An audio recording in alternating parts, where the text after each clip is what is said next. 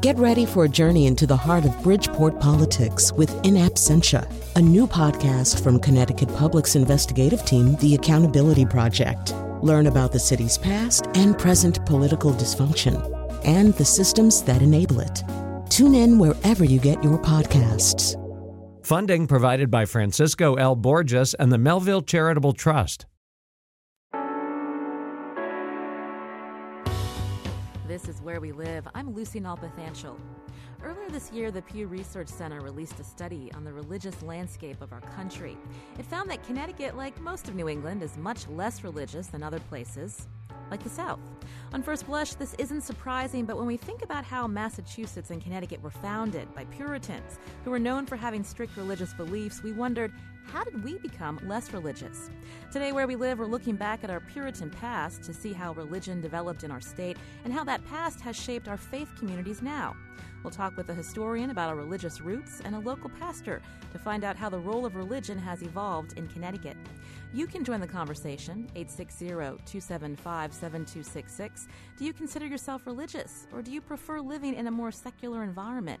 What role does religion play in your life? We want to hear from you at 860-275-7266. Find us on Facebook and Twitter at Where We Live, or email at wherewelive@wnpr.org. I want to welcome into the studio Andrew Walsh. He's Associate Director of the Greenberg Center at Trinity College. Welcome to Where We Live. Thank you. Good morning. So we brought you in here to talk about our Puritan past. I was thinking back to my school days. I actually grew up in Pennsylvania, so I'm not a native New Englander. But when I think about the Puritans, I think of them as strictly religious, cold, very drab. Is that accurate? No. Okay. They've had a bad rap Okay. in American popular culture for about the last 200 years. It's a pretty stern crowd in many ways, but the idea that they were puritanical in the sort of no fun sense is wrong.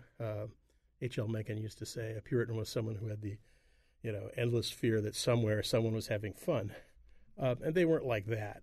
But by contemporary standards, their religion was a very stern and uncompromising form of Protestantism, and it made New England a peculiar place in the 17th and the 18th century. It was a kind of region of the country that most other English people avoided because they thought the Puritans were way too much. This kind of conversation could go in many ways. So you pick which way you want it to go. Well, why did they get that reputation? Well, the Puritan episode in America starts in the middle of huge cultural conflict in Europe. There are 150 years of wars of religion, pitting various groups with their own interpretations of religion against one another. And, the sort of shorthand version of history many people have absorbed is that the Puritans came to America for religious freedom. That's the way things have been sort of processed. What they really came here to do was to run their own communities according to the rules that they perceived as the good ones. And so what they were interested in doing was, constructing and maintaining a very clear-cut holy society, what they would have called a Bible Commonwealth. And they're, a sort of manifestation of Reformed Protestantism, which was an international kind of European movement involving people like John Calvin and the Scots and the Dutch and the Swiss and some Germans. And they wanted to leave England, which they thought of as compromising too much, in order to build a holy society. John Winthrop, the first governor of Massachusetts, told the Puritans coming over on the first boat on the Arabella that their job was to build a city on a hill so that the other English people could see how to do it right. And so their rules are very clear, and they're not interested in individual expressions or dissents. They're interested in a coherent, theologically, everyone facing in the same direction kind of society. And the reality is everyone doesn't face in the same direction. And so there were lots of tensions over those sorts of things. And many people chose to avoid that kind of place. So many of them were in Massachusetts in the Bay Colony. How did they end up in Connecticut? Many of the answers here are kind of practical. Cambridge, Massachusetts was a lousy place to be a farmer. the Connecticut Valley, especially around here, was a great place to be a farmer. So they decided they would rather be farmers here than there. And three communities from the Boston area came in 1634, 35, and 36 to found Wethersfield, Windsor, and Hartford. And that's how the deal got going. And they, had a relationship with Massachusetts, but by the end of the 1630s had spun themselves off into their own colonial structure, which they took advantage of that process to make themselves really independent of the English government and spent the next 200 years trying to fly under the radar and not to have the English tell them what to do or the other English tell them what to do. So they were very stern, and they had their beliefs. If we were to walk into a church in 1645 Connecticut, or a meeting place where the Puritans led their service, what would we experience? You'd experience sitting with the entire community in church on Sunday morning, probably for 3 or 4 hours, an hour and a half of which would be a sermon. There would be no form of decoration in the church, no crosses, no crucifixes, no religious imagery. There would be some singing, a lot of praying, and a lot of listening to sermons. So what gives them the reputation for sternness, like other Reformed Protestants of this period, is that their interpretation of the human ability to solve its fundamental problems in the world and with God is zero. People can do nothing to turn to God, to do the good. They are utterly, in Calvinist language, depraved. There's no possibility that without God's direct intervention that you can do anything good.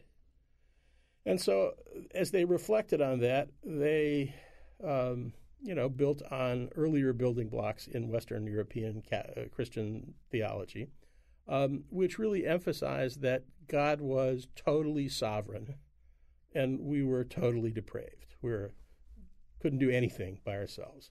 And the Puritan version of this was skewed towards the hard end of this kind of stuff. You were saved only if God decided you were saved. There was nothing whatsoever you could do to promote your own salvation or your own good relationship with God. And there are elements of this deep in the Western Christian tradition, but it's useful to think of God's grace in a phrase of the 5th century theologian Augustine, who got a lot of this train rolling. He said, God's grace is like being shot in the back with an arrow. You don't have anything to do with it. And so you couldn't pray for it, you couldn't ask for it, you couldn't get it. It came to you if God decided that you were going to get it. And in the version of predestinarian theology that the Puritans entertained, this was a decision made by God before the world was created, whether you would be saved or not. And that is a pretty bleak set of interpretations. So they thought that's just the truth. And you have to come to terms with that. And that the good news was, because of the life and sacrifice of Jesus, some people were going to be saved by God. But you could never understand why that was, and which people would be saved and which would not be saved. And that created a lot of anxiety around the question, am I saved or not? One of the differences between the 21st century and the 17th century is that my mind just went blank. We were talking about how bleak the Puritan religion was. They thought it was reality as revealed. They didn't think that Jesus came to save everyone. They thought that Jesus came to save some people, the saints, the elect, and that whether you were elect or not was completely outside your hands. That didn't relieve you, however, from the obligation to live a godly life. The hardest thing that people is that you were supposed to go to church every day, every Sunday. You're supposed to live according to godly rules, whether you were saved or not. And they don't draw the conclusion that if there's nothing in it for me, I'm not paying attention to this. When I said at the beginning they wanted to have a society, they wanted to have a society where a few people are saved and everyone behaves according to the rules. And that's tough. This is Where We Live. I'm Lucy Nalpathanchel. We're looking at our Puritan past to ask the question of how religion evolved in Connecticut, especially when we look at in the context of a study done by the Pew Research Center earlier this year that found Connecticut is a fairly one of the least religious states in the country. Can I quibble with that briefly? Sure. The question and the rankings developed from that question in the Pew study ask the question, are you very religious? And the answer is it true. In New England, a relatively small percentage of people say they are very religious.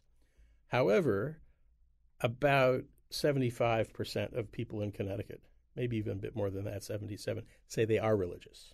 So the rating developed on the basis of a question saying very religious is probably misleading because of the kinds of religions that are prevalent around here at this point don't encourage a lot of people to say they're very religious. But religion is not front and center if you were to look at communities like in the South where everyone talks about the church they belong to. Evangelical Protestantism is not very strong in New England. It's, in fact, as weak as it gets in the United States, in New England. But on the other hand, there are an awful lot of Roman Catholics, and many of them practice a kind of form of piety which is not very ostentatious, in which they're not encouraged to go around and saying, I wear my religion on my sleeve. It's also the case that from the middle of the 19th century to the middle of the 20th century, New England was torn by religious disputes between Catholics and Protestants. And around here, people learned that it would be better not to fight all the time about everything. And so they tended to retreat into communities of their own on these sorts of matters. And now we've moved beyond that. This is a place where the ground rules are pretty secular. But if you look carefully, there's always a lot of religion going on. I wanted to bring into the conversation a clip from when that study came out. WNPR spoke to David Ruzin. He's a retired professor of religion and society at the Hartford Institute for Religion Research. And he said that Connecticut residents are actually more spiritual than religious. Can we hear that? They're much more vague or abstract or laid back in their religious approach. It's not the kind of personal relationship, strong sense of God as rule giver. It's much more of a spirituality, a belief in the transcendent without a lot of specifics. And do you agree with that? I think broadly I agree with it. I'd say that maybe you'd put it in a different way, that most people here are influenced by what's called liberal religion, which isn't the kind of religion that we were just talking about and which isn't dogmatic or doctrinal. Certainly many more people than 50 years ago subscribe to very loosely linked religious practices. And the way that I'd really explain the change is to say that 50 years ago, religious identity was inherited.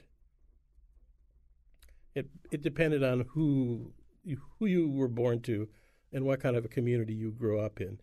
In 21st century America, not exclusively but increasingly, religion is a matter of personal and individual choice. And most people still just choose to describe themselves as religious, but they don't necessarily sign on to whole programs.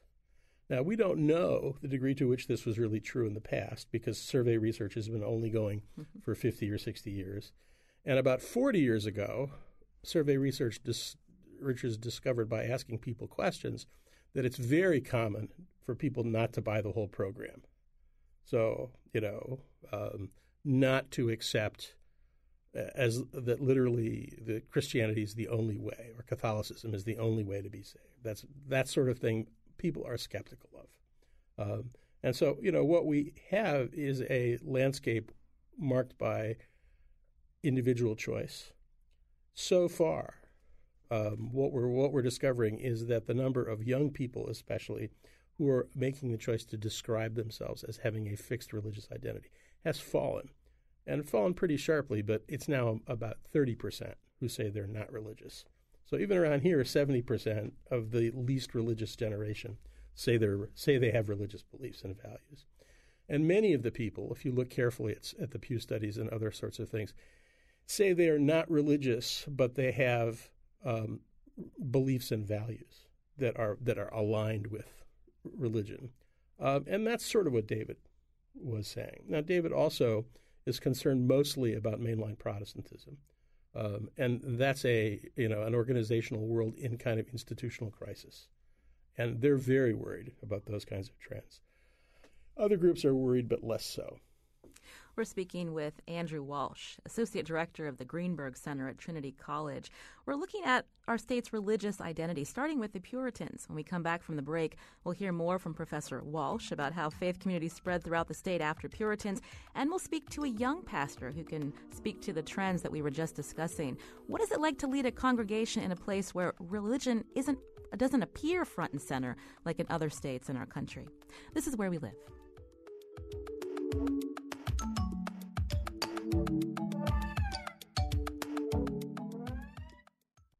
This is Where We Live. I'm Lucy Nalpathanchel. Today we're talking about religion in Connecticut, starting from a historical perspective. The state was founded by Puritans, and back then religion played a huge role in the lives of the early settlers. But what role does religion have in our lives today? To help us answer that question, Andrew Walsh has been in studio with us, Associate Director of the Greenberg Center at Trinity College.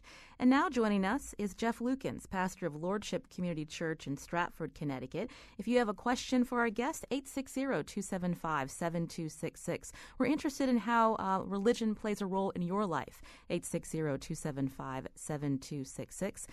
Pastor Jeff Lukens, welcome to Where We Live. Good morning. Great to be here. So I'm reading here that your church is part of the United Church of Christ Congregationalist churches. So we were talking about the Puritans earlier in the hour. What would they think if they were to sit in on your Sunday service? Well, the United Church of Christ, we're the direct descendants of the Pilgrims. We're part of the congregational churches that grew out of Puritanism and Pilgrims, merged with a whole bunch of other churches in 1957, came together to become the United Church of Christ. My first impression when asked, if what the Puritans would think is they say, "Wow, that was really short." They would be in church all day on Sundays, and we're there for an hour maybe. Yeah. The preacher back then would preach for a couple hours. I'm feeling long if I go more than 15 minutes. So that's part of it. Also, in the United Church of Christ, we say that we, move away from dogma, move away from doctrinal. We have testimonies of faith, not tests of faith. We've kind of moved away from that Calvinistic feeling of total depravity. And we still believe that we're only saved by God's grace, but we also believe that that's available to all, no matter what. Jesus came to save everybody, and we celebrate God's wide welcome and extravagant love for everybody. Unlike the Puritans way back when. Right, who said, no, only a few.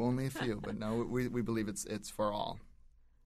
So we were hearing from Andrew Walsh about trends, and while the Pew study had asked people if they were very religious, some people still believe in Connecticut in some kind of faith. They do go to church. And so how are you seeing the role of religion changing here in New England?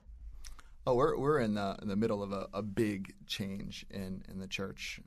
And it's been changing over the last 60 years or so. It's part of a larger change in our culture, and it's very similar to the Reformation of about 500 years ago.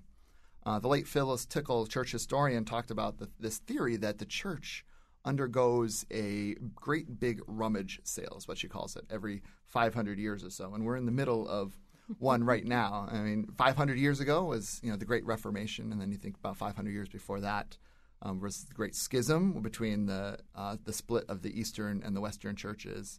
About 500 years before that was Gregory the Great, who led the church into the Dark Ages by founding monasticism, and about 500 years before that, the birth of Christ. And you can take that back further into Judaism and play that out a little bit more too. But so we're in this middle of this huge change in the church, and part of it is we're trying to figure it out as we go. let's speak a little bit to what Andrew was talking about. In 1955, people did go to church because that's what they always did. They go to the churches where their parents always went. They move to a new community. They find the same church, the same denomination that they went to. And you went to church 60 years ago out of obligation because that's what you did. It was the cultural accepted norm to go to church. Today, that's not the case. Even with 70% or so in New England saying that they're religious, statistics show that around 10% of people actually go to church regularly, and regularly is defined as about once a month. So it's even if people are claiming to be religious, they're still not practicing by going to church. They're practicing in other ways. So how do you attract people to your church? You can't. In today's culture, that old model of attraction does not work. So we do a lot of talk about invitational ministry, where we go and we talk to people we already know, are our friends already. Chances are most of our friends don't go to church. And so in normal conversations, we just talk about our faith, what it means to us, why it's important to us, and invite them to things we're doing as a church, maybe a mission project, maybe a fun event, and eventually they get connected and they meet some of the people in our church, and eventually we'll invite them to worship. It's a different world. Andrew, what do you think of that, about the idea that you can attract people to congregations like we might have been able to 50 years ago? Well, I think it's a broad sphere. There are religious organizations succeeding at doing something like that, but most are not. One of the challenges here is religion is not a singular thing.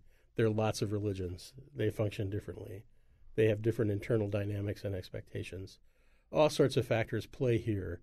Immigration status, how long you've been in a community, what your education is, what you're looking for, how independent of institutions you feel. One whole set of factors here has to do with the reality that people relied on local institutions profoundly to live their lives until relatively recent times.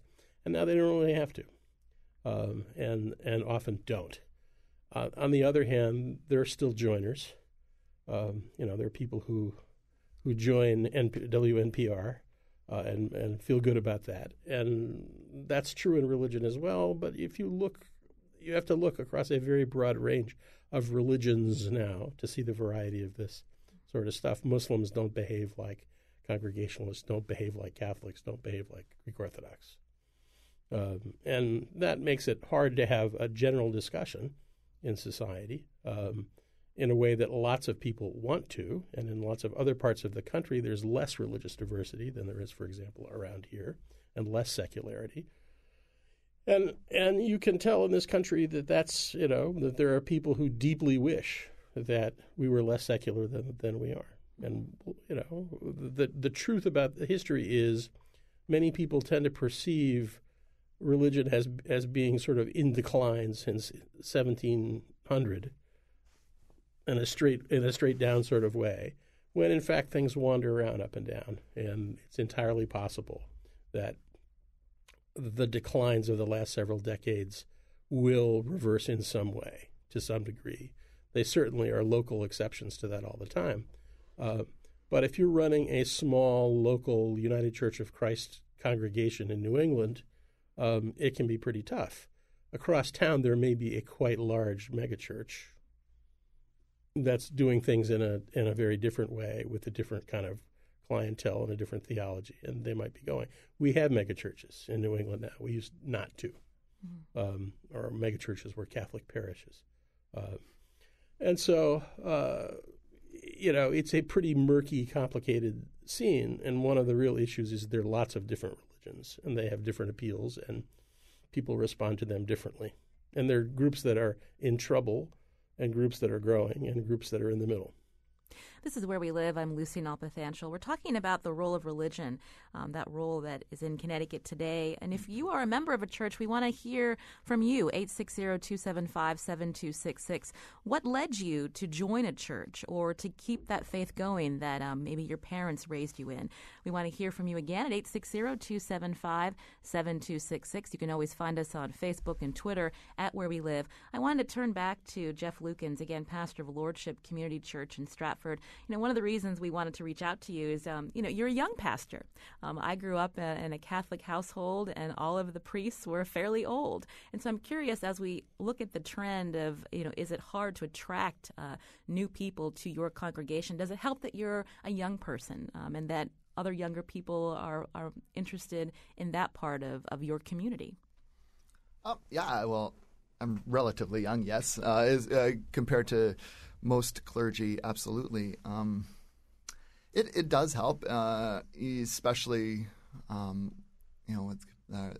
in some ways that churches are always looking to attract that mythical young family, and it helps to have a young pastor with the young family in there.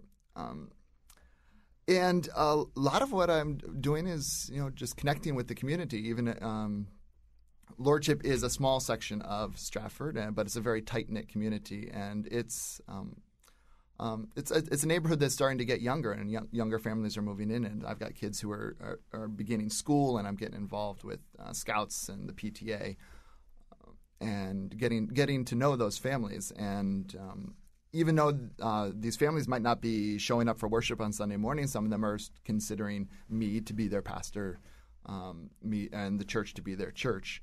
I'm noticing that a lot of my ministry happens outside of the church, outside of your normal Sunday mornings. It happens in the community, and that's a big shift. It's ministry to people who might never come into the church building, but they consider me their pastor. We're getting a tweet from a listener. Emily or Courtney says, I've been working as a church musician for the past decade, and while I identify as a Christian, I'm so turned off by politics I can't bring myself to attend regularly when I'm not working. What do you think about that comment, Pastor Lukens? A lot of times, when I hear, your sermon was too political, what they're really going at is your sermon was too biblical, but it's not. It doesn't line up with my political beliefs. Jesus was a political figure, and a lot of what he was talking about was railing against the empire, railing against the status quo, and railing against the fear of that the Roman Empire would be, putting in against, or this narrative of fear that the Roman Empire would be using to suppress the people. And that actually has lots of corollaries to today. I've been doing a lot of work of pushing back on that narrative of fear, because it seems that over the last 15 years or so, since probably 9/11, fear has been this commodity it's been more and more difficult for us to remain immune from feeling the despair and fear that permeates our culture. And it seems that the powers that be continue to capitalize on this fear for profit. Media takes the cable news, and the media takes the fears and capitalizes on them. Leaders mention war on terror enough times, and all the other issues are forgotten. And fear seems to be dominating the ethos of our time. It's motivating us. This is Where We Live. I'm Lucy Nalpathanchel. We're hearing from some callers now. Bill from Middletown, you're on Where We Live. Hi, Bill calling. I left my religion of origin, but about 15 years ago I had a kind of a spiritual crisis. And I was very new agey at the time, and what I believed in didn't work. So I went into a church one day, a Catholic church, and I sat there, and I got the overwhelming feeling this is where I belong.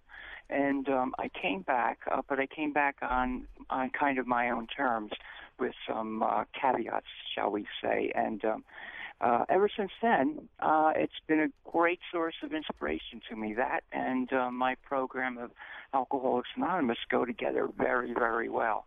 they fit like a glove. And I cherish both of them, and I get a lot of inspiration from them. And I don't know how people who don't have those kinds of resources get along in this crazy world today. Thank you. Well, thank you, Bill. And so Bill's speaking to the sense of community. Pastor Lukens and then Andrew, is that something that brings people back to the church? More than that, to the sense of transcendence available in the church. Mm-hmm.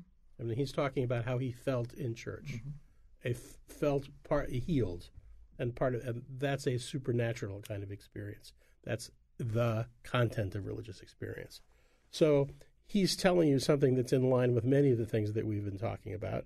He finds religion important. He finds religion powerful.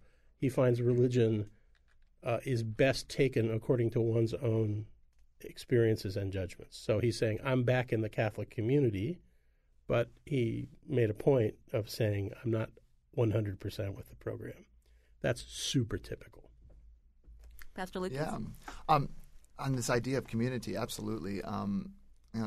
Today we have all these people, all these voices telling us that we can connect with God anywhere, on a hike, at the beach, over brunch with friends, or sitting alone, just enjoying a cup of coffee. We can have those transcendent experiences, and that's true. But I also believe that it's not enough. We need to be in community. At the end of the day, solitary spiritual life is still solitary, and so I think we need the church. We need that community.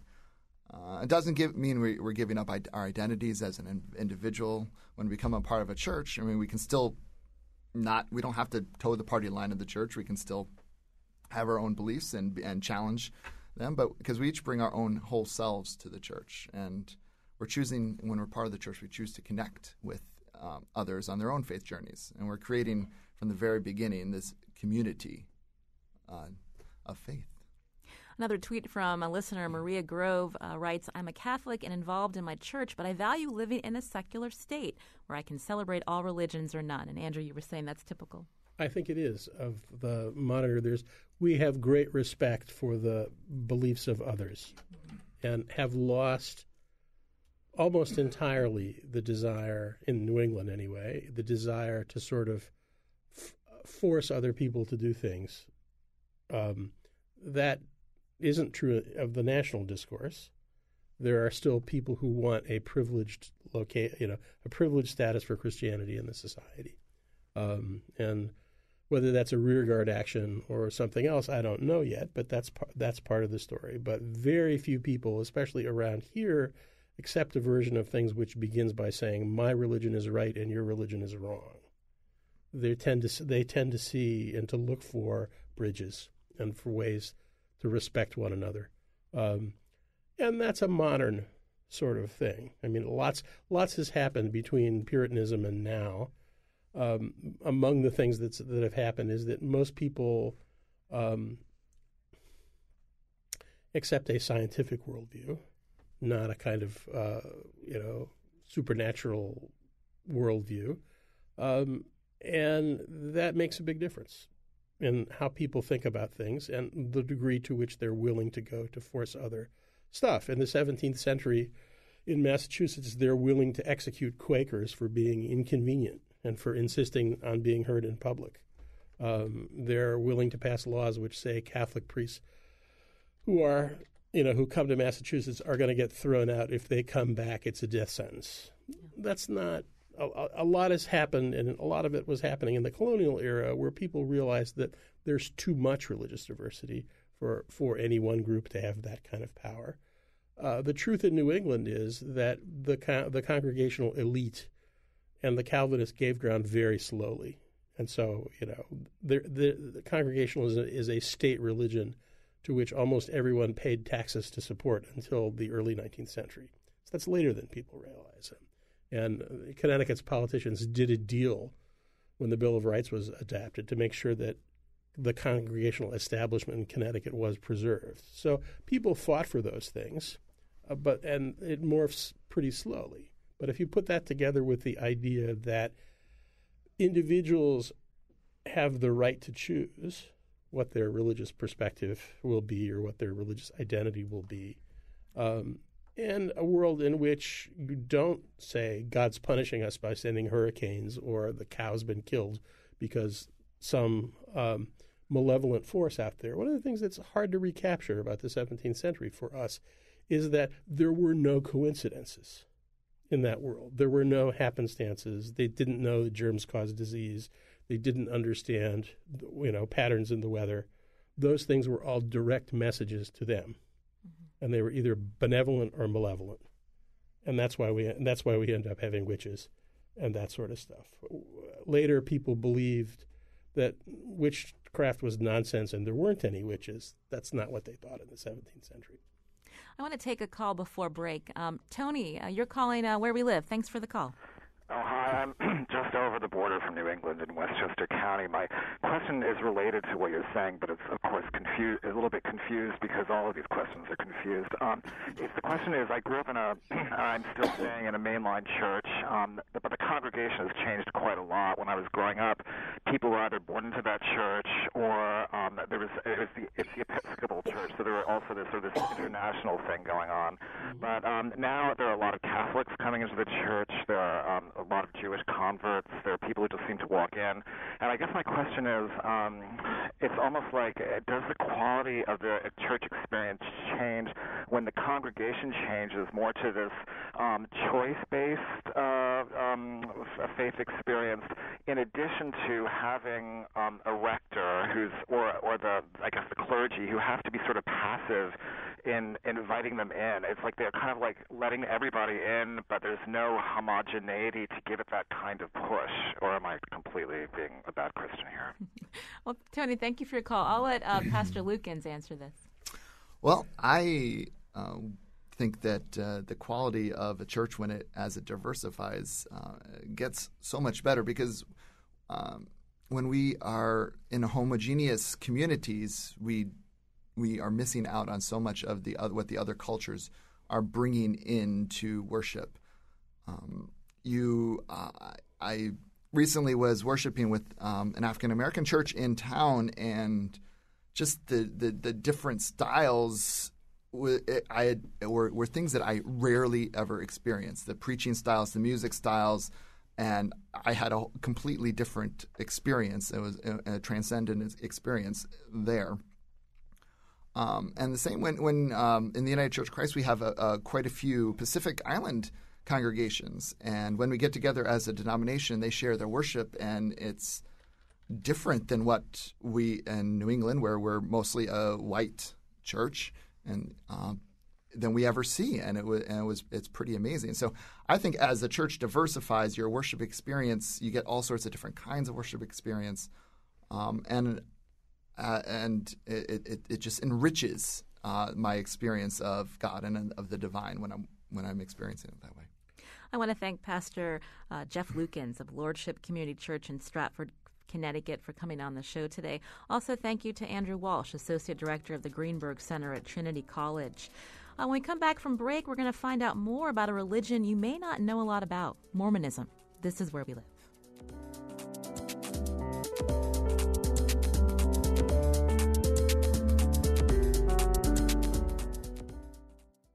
This is Where We Live. I'm Lucy Nalpathanchel. Coming up Monday, last month, several of Connecticut's 911 call centers experienced a temporary system outage. The breakdown occurred amid a $13.2 million upgrade to the state's dated infrastructure.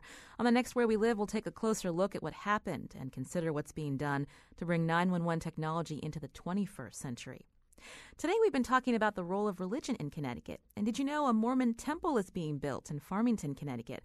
Most often people think of Utah when they consider Mormons or the Latter-day Saints community. We wanted to find out more about the Mormons' connection here in Connecticut.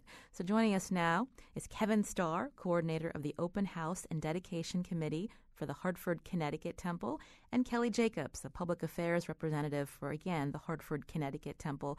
Welcome to Where We Live. Thank you for having us. We're delighted to be here.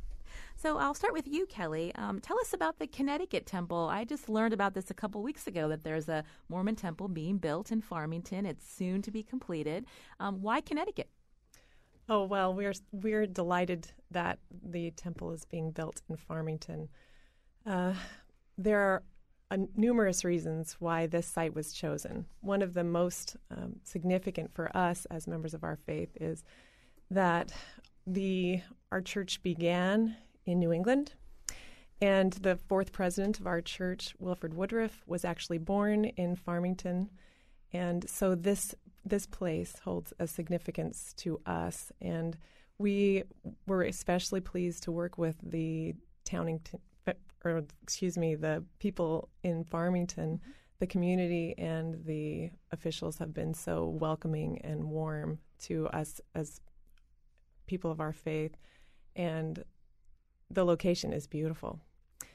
Right along a beautiful field and forest, and right on Route 4. If you've driven past, I'm sure you've seen that. And we're just delighted to be able to have a temple closer to us. The nearest temples are in Boston and New York City, so a significant drive for those members of our faith who live in Connecticut. So to be able to have this temple here is just a delight for us. And Kevin, can I ask how many Mormons live here in Connecticut or in the region, so Rhode Island and elsewhere? There are approximately 16,000 Mormons in the state of Connecticut itself. And in the region surrounding the temple that we are including in the dedication activities and the like, about 26,000 members of the church in that area. When you encounter people who are not Mormon, are they surprised to learn that Mormons are here? A little bit. I think that's the case. We're a relatively small number. We're growing. But I think most folks in the area know Mormons as good neighbors and people who are dedicated to their faith. So some are surprised, but we are just delighted to be able to see this temple grow in Farmington and to be part of the process of seeing that temple come to be. Earlier in the hour, we were talking with a historian and a UCC pastor about the history of religion, how it has evolved from our Puritan days. Does it help that this part of the country is very open to many different faiths and cultures? Do you feel more welcomed here than maybe other parts of the country? Kelly? We were just discussing this as we were listening to the earlier parts of your program. I have personally felt, as I have been living here in New England, a great acceptance by my friends and neighbors of my faith. In living in other parts of the country, which I have before, I've sometimes experienced more misconceptions about my faith, more prejudice. And I have not experienced that here. It really has been a delight to see how welcoming people have been to other forms of connection with God. And I've had some opportunity in my calling to be able to interact with interfaith groups and really to be able to connect and see the way other people interact with God does increase my own faith. And I really feel from my neighbors and those that I interact with that same sense that, as we together talk about our individual interactions with God, our spiritual lives are enriched. And that's something that I really appreciated about living here. You mentioned misconceptions. Did you want to clear up some, since you're on the air and we have many listeners from many different cultures and faith backgrounds who may not know a lot about Mormonism? So what are some of the things that people, when they think of Mormons, they think of that is not an accurate representation? Well, since we're talking about the temple today, let me perhaps focus on that a little bit, if I might. It's a thrill to have the temple coming to Farmington and to see the opportunity of having a temple nearby here. One of the misconceptions that many people have is what's the difference between a meeting house and a temple? Because we have many meeting houses in Connecticut. We have three and portions of a fourth, what we call stakes, which are groups of congregations similar to dioceses. We have about 30 or 35 congregations in the state. And each of those has a meeting house, which is common for its Sunday meetings, its worship services, sacramental services, also for meetings during the week for youth groups and other types of things, many activities, and a lot of instruction goes on in those meeting houses. However, a temple itself, people don't recognize the difference for us is very great. A temple is a building that is dedicated specifically to be the house of the Lord. We call it the house of the Lord and deem it to be that, a very special spiritual place where His Spirit resides. You will see that inscription on the front of the temple as it's completed, the house of the Lord.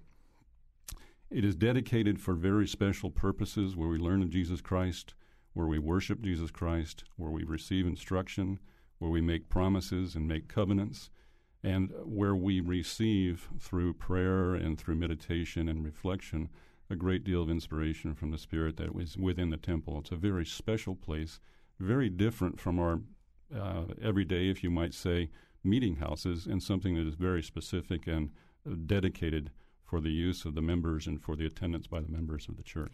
And the temple is opening in mid-September, is that right? Well, the initial open house for the public will be in mid-September, and I'd like to mention that, if I might, for a moment. After the temple is dedicated, which will occur later on in November, actually, the temple is open only to members of the church who are striving to keep the commandments of God and who are preparing themselves for the covenants and ordinances that are there.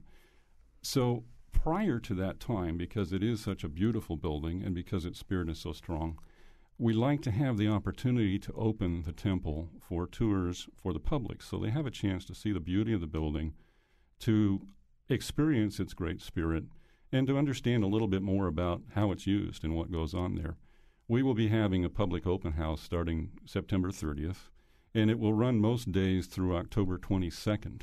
I say most days because it will be closed on Sundays. We won't have those open houses on Sundays. It will be also closed on October 1st because there's a conflict there with one of our worldwide conferences that is scheduled. And we also will not be having the open house on Monday evenings because we try to stay together as families on Monday evenings in our church and reserve those times for family strengthening. That public open house will offer tours for anybody who wants to view the temple and understand more about it. The hours will generally be from 10 in the morning until last tour at 8 o'clock in the evening, except on Mondays it'll be 6 o'clock in the evening. And those tours will be available by reservation because we're trying to manage the flow and the volume of people and trying to manage the parking and make sure the facilities will be good for everybody's experience there. And the reservations for that open house will be available starting September 1st and are very easy to acquire. Those reservations can be found at the website templeopenhouse.lds.org. If you were to visit there, you will see that the reservations for the Hartford Temple are not available until September 1st. However, you will also see the other temples there that are undergoing open houses are available. For example, there is a large public open house starting for the Philadelphia Temple, which was just recently completed, and that open house is starting this coming Wednesday, and reservations are available for that. Well, I will try to put some of that information on our website. I wanted to turn back to Kelly Jacobs, again, Public Affairs Representative for the Hartford, Connecticut Temple. You had said that the community seems very welcoming, and there's a lot that you, as a Mormon, do with interfaith community. What's something that you do to increase diversity? Because, again, people think that Mormons are, again, they all live on the western side of the country and they're all white, and that's not the case, is it? Certainly not in our congregations in Connecticut. There is just a degree of diversity that comes with those who have joined the various congregations. I wouldn't say necessarily that we're actively looking to increase diversity. We're just welcoming any and all to come to Christ and to worship together with us. Listening to Kevin talk earlier, that reminded me of what I would say is the main misconception I find with my neighbors and friends, and that is, what is our central or core belief? And we follow Jesus Christ. And that was a surprise to some of my neighbors. They're used to hearing that term Mormon and not associating it with Christianity. And everything that we do in the temple, as Kevin mentioned, is to try to direct us to be better followers of Christ, to be better husbands and wives, to be more willing to share with others and to help take care of each other, and to be kinder and more patient in our families. And that's actually a question we're getting from a caller. We won't have enough time to take it, but he was asking the difference between the Mormon faith and the Christian faith. Okay. Well, we consider ourselves Christians. Kevin and I try to center our lives on Christ's teachings. So that is a real common misconception of Mormons. And you had mentioned, again, the temple, there is a connection with someone who lived a long time ago from Connecticut. This is Wilford Woodruff? Yes. That's correct. And so any family members from a long time ago that you can trace to that family that are still in Connecticut? We just have under a minute. I don't know if there are many in Connecticut, but certainly there is actually a Wilford Woodruff Family Association that is quite active and traces his history. His history is quite unique and interesting. And I would add just to what Kelly said a moment ago about your question on misconceptions, The church is a worldwide church, not a church of the West Coast or anything of that nature. It's truly a worldwide church and growing greatly across the world. And they'll hopefully learn more about it when the community is invited for that open house for the Connecticut Temple. I want to thank Kevin Starr, coordinator of the Open House and Dedication Committee for the Hartford, Connecticut Temple. Also, Kelly Jacobs, public affairs representative for the Hartford, Connecticut Temple. You can continue this conversation on our website, WNPR.org/where we live, but we'll have more information. And I want to thank Jeff Tyson for producing the show, Katie Tolarski, and Lydia Brown. This is Where We Live.